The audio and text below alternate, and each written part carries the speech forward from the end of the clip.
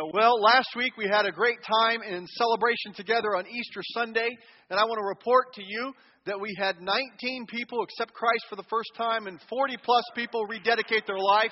Let's celebrate what Jesus is doing. Amen. Amen. By way of reminder, if you're new around Grace Point, when we light this candle, there's nothing magical in that, but it symbolizes the light of Jesus coming on in somebody's life, and that's what's so important to us. Grab your Bible and turn with me to Matthew chapter 11. I was going to start a series today on rest, running on fumes, but I'm just too tired, so we'll just go home. How do you feel about that? No, my heart's full. I'm ready to share with you what God's put on my heart.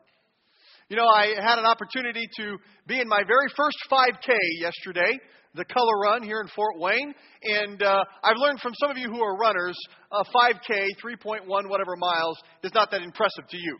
But for people who are like me that don't run, that's a lot. And it was exciting. I mean, it's a whole lot farther than it is from my refrigerator to my couch. And so it had to stretch my ability. And I was kind of tired. And if you're not familiar with the Color Run, they throw all this powdered dye and paint on you. And you just leave wearing that as a badge of honor. I just ran the race. I'm tired, and you need to know it because I'm covered in paint. Well, I kind of wore that for a while, was excited, and then I went home and got cleaned up and found out that even if I wanted to get it off, it's kind of hard to get it off. So if I've got blue in my ears or in my nose, you know what that's from. But after I got cleaned up, I went to a store and I was talking to a clerk, and he asked me, he said, "Hey, did you do the Color Run today?" I said, "Well, wait a minute. I'm not wearing my T-shirt. I'm not wearing running shoes." I said, "Yes, but how did you know?" He says, "Well, you got some stuff right here in your nose." You know, when I think about us being tired or exhausted, some of you, it's all over you. I mean, just one quick glance and you are covered with exhaustion. You are just whipped. You are beat to a pulp. You are absolutely at your wits' end. Now others, you kind of clean up, you pretty it up, but I needed you to know that if I get close enough to you and the people who are around you are close enough, they can see the evidence in your nose and your ears oozing out of you that you are exhausted. I believe God's Word has some key truths for us today on this issue that is so important to all of us. Time Magazine, which is not God's Word, but it's interesting for us to look at. Time Magazine noted back in the 60s this expert testimony that was given to the Senate Subcommittee on Time Management. They predicted that advances in technology would radically change how many hours people would work in a week. They forecasted that the average American would be working 22 hours a week within 20 years. That would be in the 1980s. The greatest challenge, the experts said, would be figuring out what to do with all the excess time. And over 50 years later, with all the advances in technology, how many of us are wondering what to do with the rest of the hours in the week? All of us wish we had more time. We just cram our life full of so many things. I've shared this next story with a couple of you, but I think it bears repeating. I like this newspaper article from Tahoma, Washington. The newspaper carried a story of Tattoo the Basset Hound. Tattoo didn't intend to go for an evening run, but when his owner shut the dog leash and the car door and took off for a drive, while Tattoo the Basset Hound was still outside the vehicle, the dog had no choice but to go for a run. The motorcycle cop saw that Tattoo was trailing behind, and he raced ahead to stop this vehicle. And he commented that the poor Basset Hound was picking him up and putting him down as fast as he could. He chased the car to this screeching halt, but he didn't get there before the dog had taken a couple tumbles and rolls. And for those of you who love dogs, he was fine. Nothing horrible happened to him. But how many of us live our life like Tattoo the Basset Hound?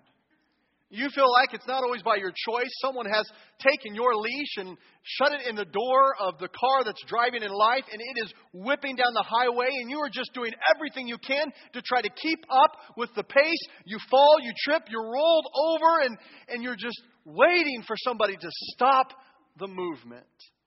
I'm glad that you're here this morning as we start this new series, Running on Fumes.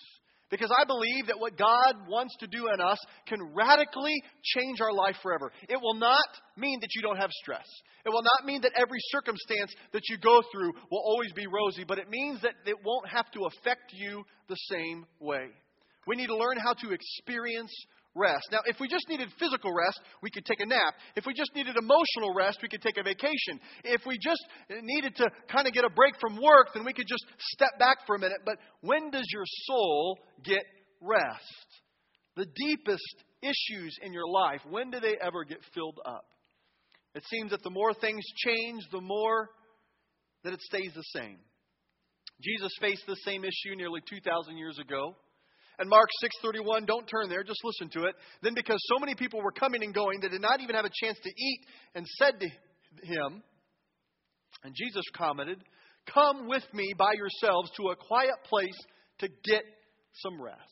Jesus talks about rest many places throughout Scripture. Not only did Jesus set an example for us, but God the Father did as well in creation. In the Genesis account, we find that as God created the heavens and earth and everything in them, He rested.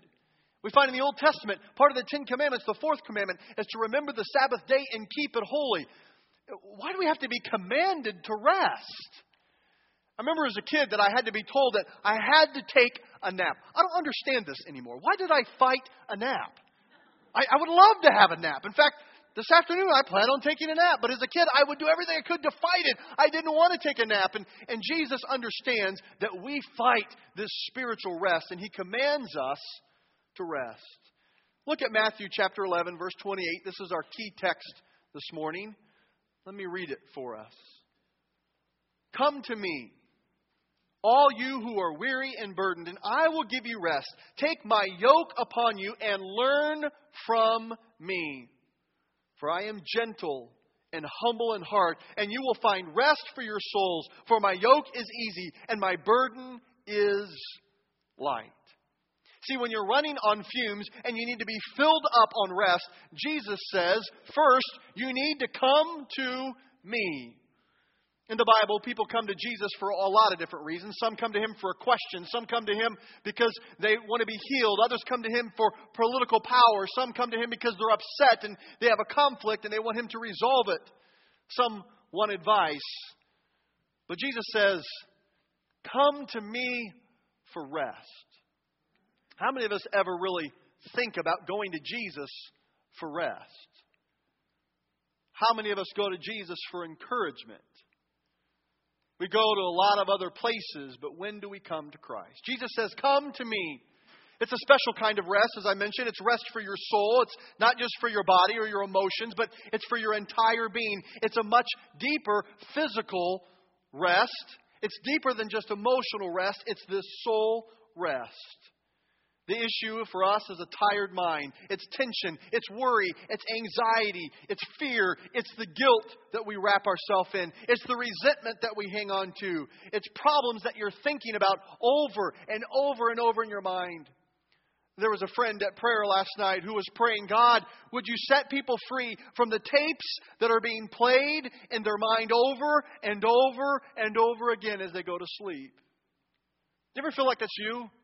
As soon as you lay your head on the pillow, you just begin to hear the same recording of what you did wrong or what you haven't accomplished or what is weighing on your mind. God wants to give rest from the anxiety that is tapping us empty. I want to ask you a question. What do you do when you're exhausted? How do you refuel yourself, de-stress yourself? Some would say, I'm just stressed out. I need to go see a movie. Others would say, you know what, let's go out to eat. I'm too tired to cook tonight. And some would say, you know what, I've got to get back into my hobby that recreates me. I've got to do some kind of entertainment so I can decompress. Some would say, I'm just going to take a nap. Others say, I got to get alone. Others say, I need to throw a party. All those can be good, but what do they really do for our soul? There's only one thing that can bring rest to our soul, and that is God. Well, what does that mean? He's saying if you're stressed out, the answer is not a better plan. It's not a deeper purpose. It's not a better priority system. It's not a new program. It's not time management skills. It's the antidote is not a pill for some anxiety. The antidote is in a person in Jesus Christ. God's Word says, "Come to me and I will give you rest." If you come to Jesus, He will feed you. If you are hungry, He can meet your need. Come to Him if you're hungry. He will give you rest and feed your soul. John 6:35, Jesus said to them, "I am the bread of life. He who comes to me shall not hunger. He who believes in me shall never thirst." If you're thirsty, come to Him. He'll give you rest. John 7:37, now on that last day, the great day of the feast, Jesus stood and cried out, saying, "If any man is thirsty, let him come to me and drink. He who believes in me, as the Scripture said, from his innermost being shall flow rivers of living water." Is there a river of refreshing rest coming out of your life because you're coming to Jesus? If you want eternal life, there's rest. You come to Jesus. John 5:39 and 40. You search the Scriptures because you think that in them you'll have eternal life. And it's these that bear witness of me. And you are unwilling to come to me that you may have eternal life. You see, Jesus is talking about those who have an emptiness in their soul and they're refusing to come to Him. But He says, "Come to me. I will feed you. I'll quench your thirst. I'll give you a full and abundant and eternal life in me." This is something that is a gift. You don't earn it. You don't purchase it. 1 Peter 5:6 and 7 tells us, "Humble yourself, therefore, under God's mighty hand, that He may lift you up in due time." This isn't God condemning you, coming down on you. He wants to lift you up in due time. Cast all your anxiety on Him because He cares for you. This is not just a self-help talk from Oprah or the like. This is God's Word that is true every time. And it says, "I have rest for you," Jesus is telling us. And He says, "Come to me." Don't go to your own strength. Don't go to any other area. Come to me. Well, if it's that straightforward and that simple, why don't we come to Him? Why don't we listen to Jesus more often? Why don't we trust Him more often?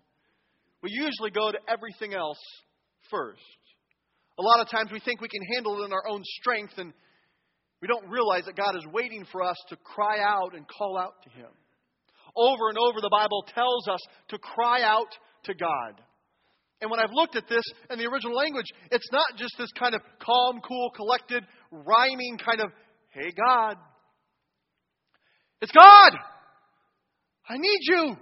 Cry out to Him. When my daughter yells, "Dad," I come running. God the Father wants to hear your cry. Romans 8:15 says, "And by the Spirit's power we cry out to God, Father, my Father." If you're running on fumes, the first thing you need to do this morning is to cry out to God. Not for a pill or a program or a plan, but for the person in Jesus Christ. When you're running on fumes and you need to be filled up on rest, Jesus says, "Take my yoke upon you." I said, "Oh, wait a minute. I'm exhausted.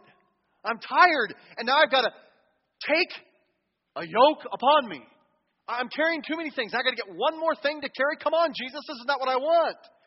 When we respond this way, I don't think we really understand what a yoke is. A yoke is not like the yellow part of an egg in this context. This is a piece of wood that connects two animals together as they are pulling something. It's designed that the load, the burden, is spread across the many animals who are connected to this yoke. It's to make life easier for them, not to make it harder for them. A harness you put on one animal and they carry all the weight. A yoke distributes the load across the strength of the many. With a yoke, you team up together.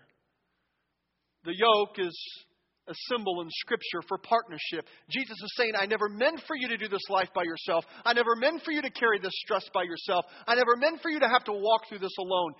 Take my yoke upon you. Come to me and take my yoke upon you." In the Bible, we find that there are 6 places at least that talk about this teaching of a yoke. Sometimes it's referred to as the yoke of rules and religion. This is man's yoke. So there's obviously things that we can tie ourselves, that we can be strapped to, that we can be harnessed to, really, that in and of themselves may not be evil, but when we are giving our whole life to it, it weighs us down, and God never intended it to be that way. But Jesus is talking about the contrast to that. The yoke of relationship is Jesus. It's not religion and rules that man's yoke, but Jesus' yoke is a yoke of relationship. He said, compared to man's yoke, it is light. It is easy. Now, don't misunderstand.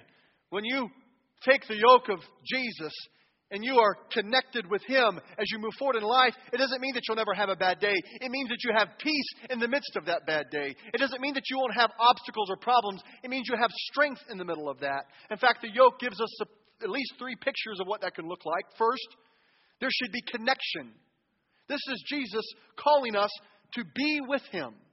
If I am connected, yoked with Christ, I am to be with Him.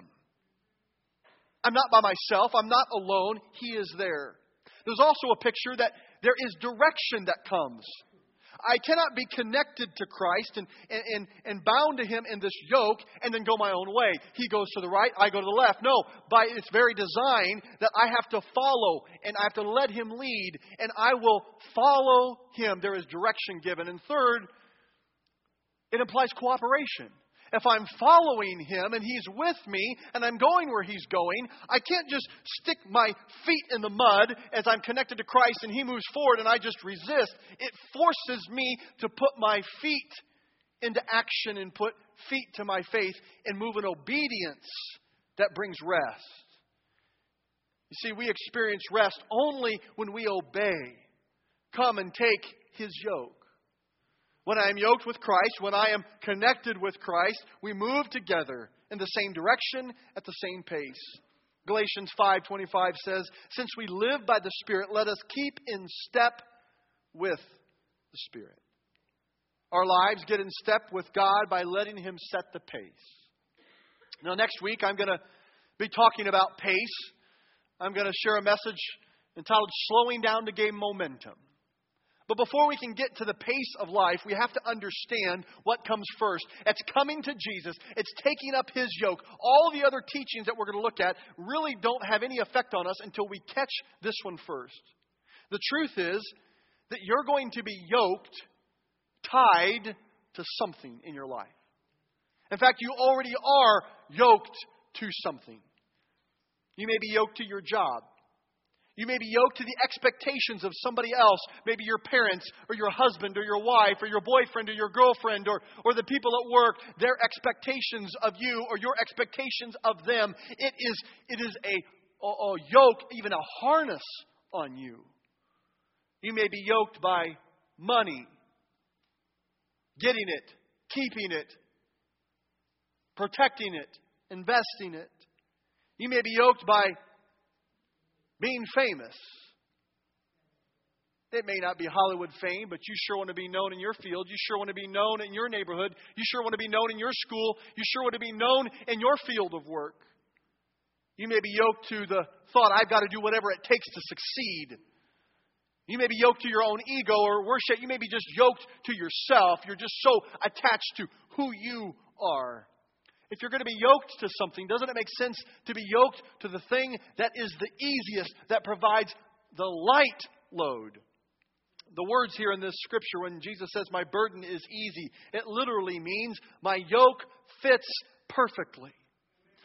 I enjoy camping and hiking, and a couple of years ago I discovered the joy of having a backpack that was fit for me. If you're going to go backpacking, I used to just take a knapsack and load it up and throw it on there, and it would cut into your shoulder, it would hurt your neck or whatever it be. But you get a backpack, and the weight is distributed on your hips.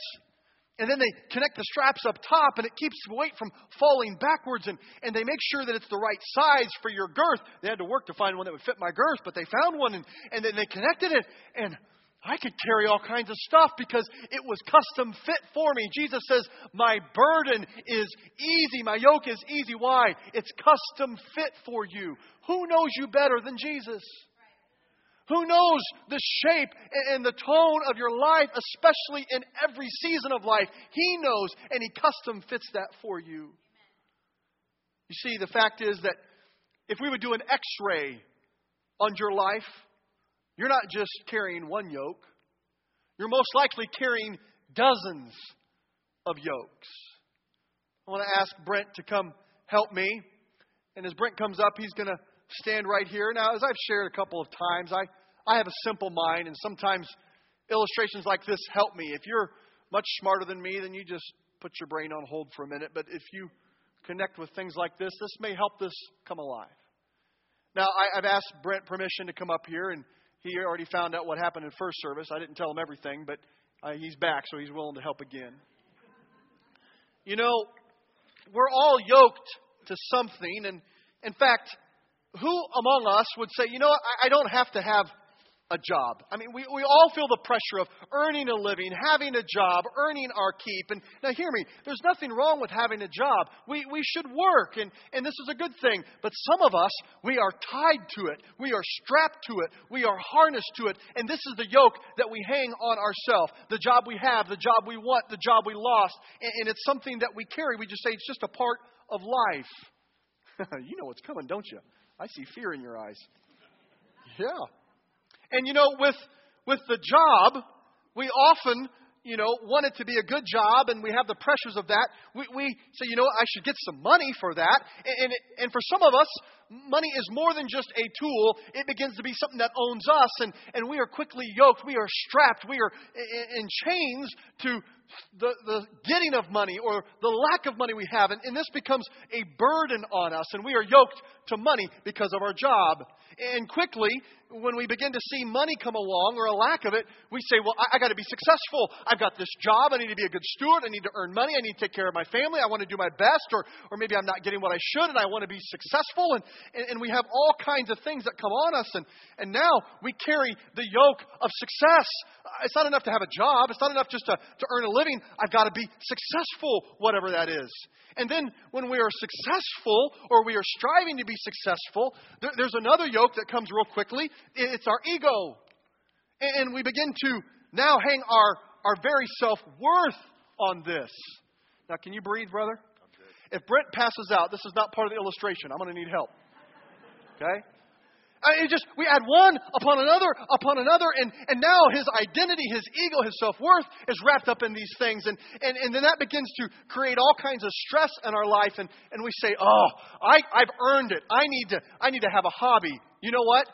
Some of us, we are so harnessed, we are so yoked to entertainment. We are so yoked to our relaxation, to our sports, or to the time we spend with our kids in sports. Now, is that bad? No, it's not bad.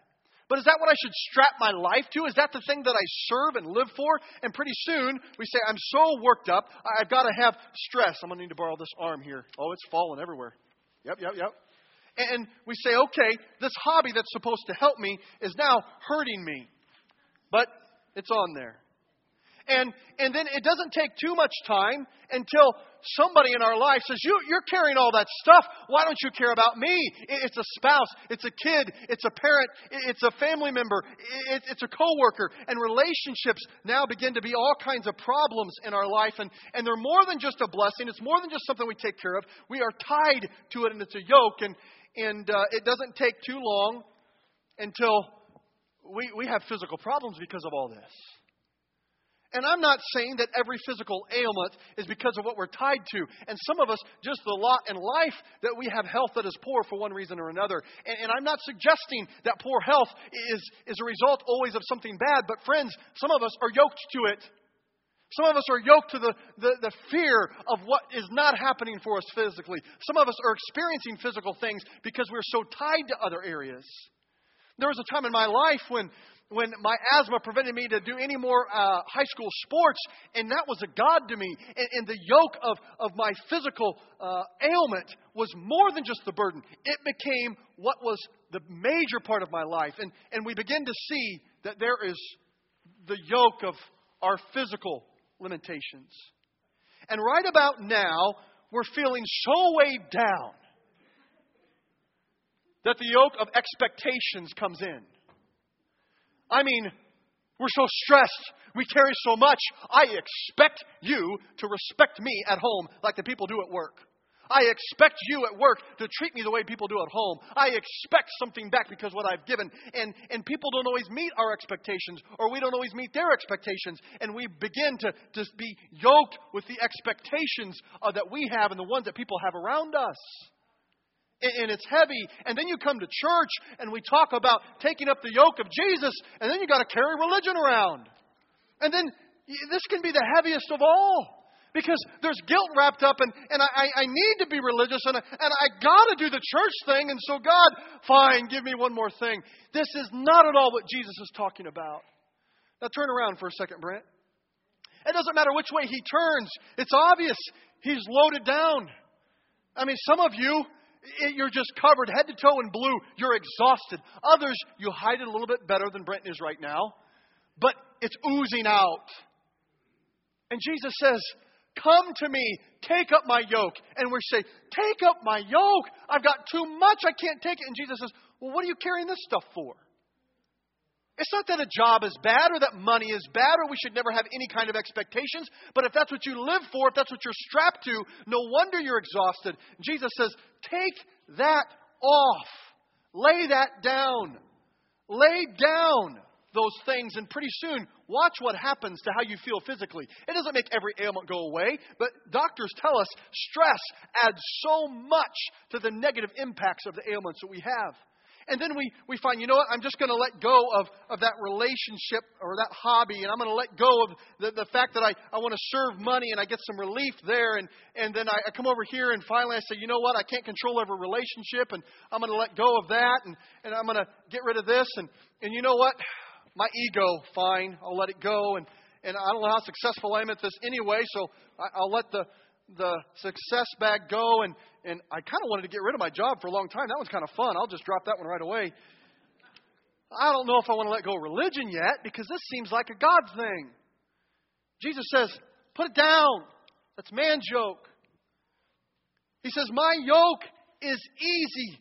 My burden is light.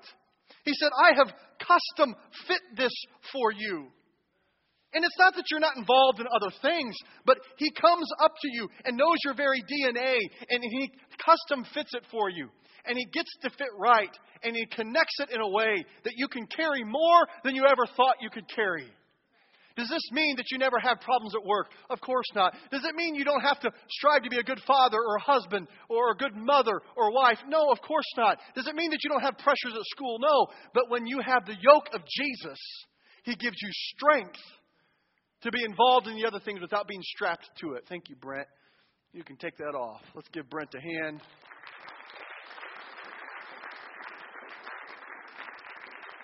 Next week, we have a dunk tank, and Brent's going to join us in the dunk tank. You see, when you're running on fumes, you need to fill up on rest. The temptation to say, my plate is so full, comes up. That's my pet peeve. I hate hearing that. I hate it. I hate it. Everybody's plate's full. Doesn't matter who you are. Your plate's full. And here's what happens. More times than not, when your plate is full, you begin to move things off your plate because you're so exhausted. And most of the time, you move the things you don't like. You get rid of the asparagus. You get rid of the broccoli. You get rid of the vegetables. And they could be the very things that you desperately need. You begin to get rid of things that you don't necessarily see results from. And you say, well, I'm so busy, I don't have time to pray. I'm so busy, I don't have time to spend in God's Word. I'm so busy that I'm going to separate from God's community. And we wonder why we're struggling. And you know what? The principle is not that you get few things on your plate. Everybody's plate's full. And when you take on the yoke of Jesus, your plate is still full. But here's the question. It's not if your plate's full. It's how big is your plate. Some people just have a little tiny plate, and they're always full. They're always busy, always busy. And what do you have going on?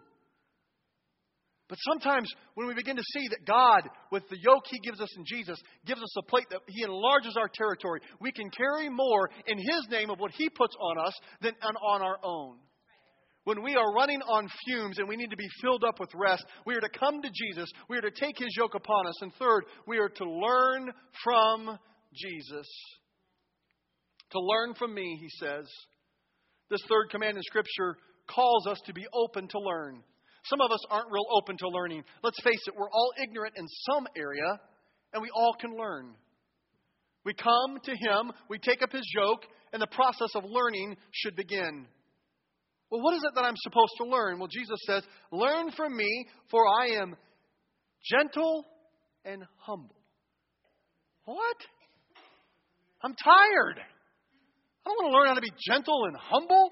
Jesus, I'm tired. Did you not hear me? Teach me how to have endurance and stamina. Teach me how to have courage and confidence. Teach me how to have time management and goal-setting skills. But humility and gentleness?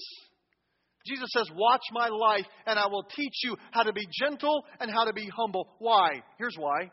I believe the two biggest drains on us in our energy in the Lord is arrogance and aggression. You say, well, I don't have those in my life. Well, most of us do. Here's how they show up. The idea of aggression shows up when we do things too quickly. We don't wait. We take action. We don't think about it first. We jump right in with both feet. In America, we are taught to be aggressive from an early age. The early bird gets the worm. You only live once. Do it as hard as you can, as fast as you can, as long as you can. The cheer, be aggressive. Go get what you want. Look out for number one. And Jesus says, no. That will run you ragged. The other image is arrogance. Arrogance is the whole idea is that you try to control everything in your life. If you say, I'm feeling out of control, I want to earn the change in life with you to say, you never were in control. What makes you think that you actually think you're in control?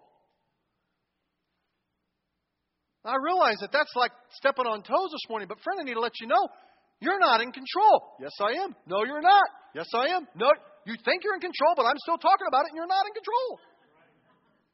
God is the one in control. And the arrogance to think that I should be able to control everything. Some of us are so exhausted because we try to micromanage everything. We try to mastermind everything. And we just go through life of I've got to make my plan work. I had a friend in Ohio. She had a plan for her life. At age 18, she would graduate high school with honors. She would graduate college early. At age 21, she would get married 5 years after she would graduate, after she'd been in the workforce for 5 years. Then she would work for exactly 2 years while she was married. Then she would have her first child. She would wait a year and have her second child. And this was a whole perfect picture in her life. The problem was she was 28 years old and she had not met a husband yet. She was 28 years old and she still was not in the job that she hoped to be in. And her whole life plan was all messed up. She tried to control everything, but she didn't recognize she wasn't in control. God says, come to me, take my yoke upon me, and learn from me. And I will teach you gentleness and humility. That's the antidote for arrogance and aggression. The truth is when we try to do it all, have it all, be it all, experience it all, that is aggression and arrogance at its prime. The only antidote is the gentleness and humility that God can bring. 1 Peter 5, 6 and 7. Humble yourself, therefore, under God's mighty hand, that He may lift you up in due time. Cast all your anxiety on Him because He cares for you. Friend, the rest that God gives is a free gift today. The rest that we find can be the greatest discovery we ever make. You don't earn this. You don't deserve this. This is not some kind of, that's just icing on the cake. This is the fuel for your soul. Hebrews 4:11. Let us therefore make every effort to enter into the rest so that no one will fall by following their example of disobedience. I hope you caught this today. When you're running on fumes, come to Jesus. The answer is not in a plan, a priority, a pill, a program, a philosophy. It's in the person in Jesus. Take His yoke upon you. He will connect you to Him. You will be with Him. He will give you direction to follow Him. He will give you the will to cooperate, to obey Him, and learn from Him gentleness and humility, the antidote to arrogance and aggression. As we wrap up this morning, I want to invite you just to bow your head and close your eyes. For some of us today, The Lord has already been speaking. You don't have to wait for me to give an invitation because you already know God is speaking. You just can't wait for me to stop talking so you can respond. Hold steady. The time to obey is coming close. But for some of us, the very block for the rest for our soul is an issue of disobedience. Psalm 32 says, when I refused to confess my sin, my body wasted away, and I groaned all day long. Day and night your hand of discipline was heavy on me. My strength evaporated like water in the summer heat.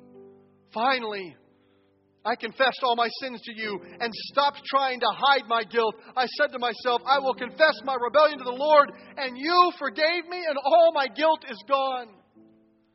Last night in our prayer gathering, when one of my brothers read this verse, I just thought, God, that's it. That is it. That is what you are saying to us as a community.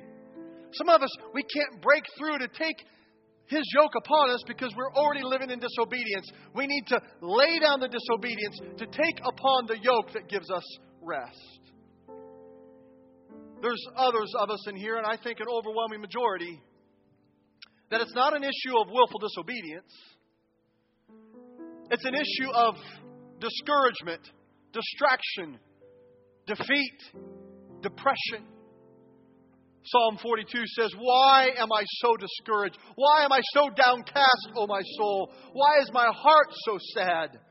I will put my hope in God. I will praise Him again, my Savior and my God. There is rest for your soul. I want to invite you to do what may feel like a tough thing, but I believe it's going to be the best thing for you today. As Carrie leads us in a song, I want to invite you in a moment just to stand right where you are at, to come forward and kneel at these altars. Brady, I'm tired. You want to make me get up and walk? We need to lay something down. We need to take up His yoke. We need to be able to learn from Him humility and gentleness. We're going to talk more about it over the next couple of weeks, but none of that will have any weight for us if we don't get this right first. If God is speaking to you, I want you to respond. Don't come because I'm asking you to. If God's speaking, you'll know. It's like a neon sign flashing. You know the weight you're carrying. When Brent was holding those bags, you go, that is me. I've covered it up, but that is me. There is rest for your soul today. If you want to come to Jesus, now is your time. As Carrie sings, don't wait for anybody else. Stand up, step out, and come kneel at the altar and we'll pray together. Come and rest here. Come and lay your burdens down.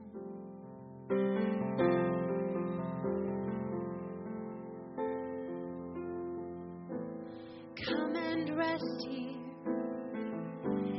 There is refuge for you now. Don't wait for somebody else. You mind God. You'll find His peace and know you're not alone anymore. He is near. Brady, what will people think if I go forward? I've worked hard to hide this. Friend, they see the exhaustion oozing out of you. They'll think you're making the best decision of your life to bring it to Jesus. Don't wait. You come. You obey Him now.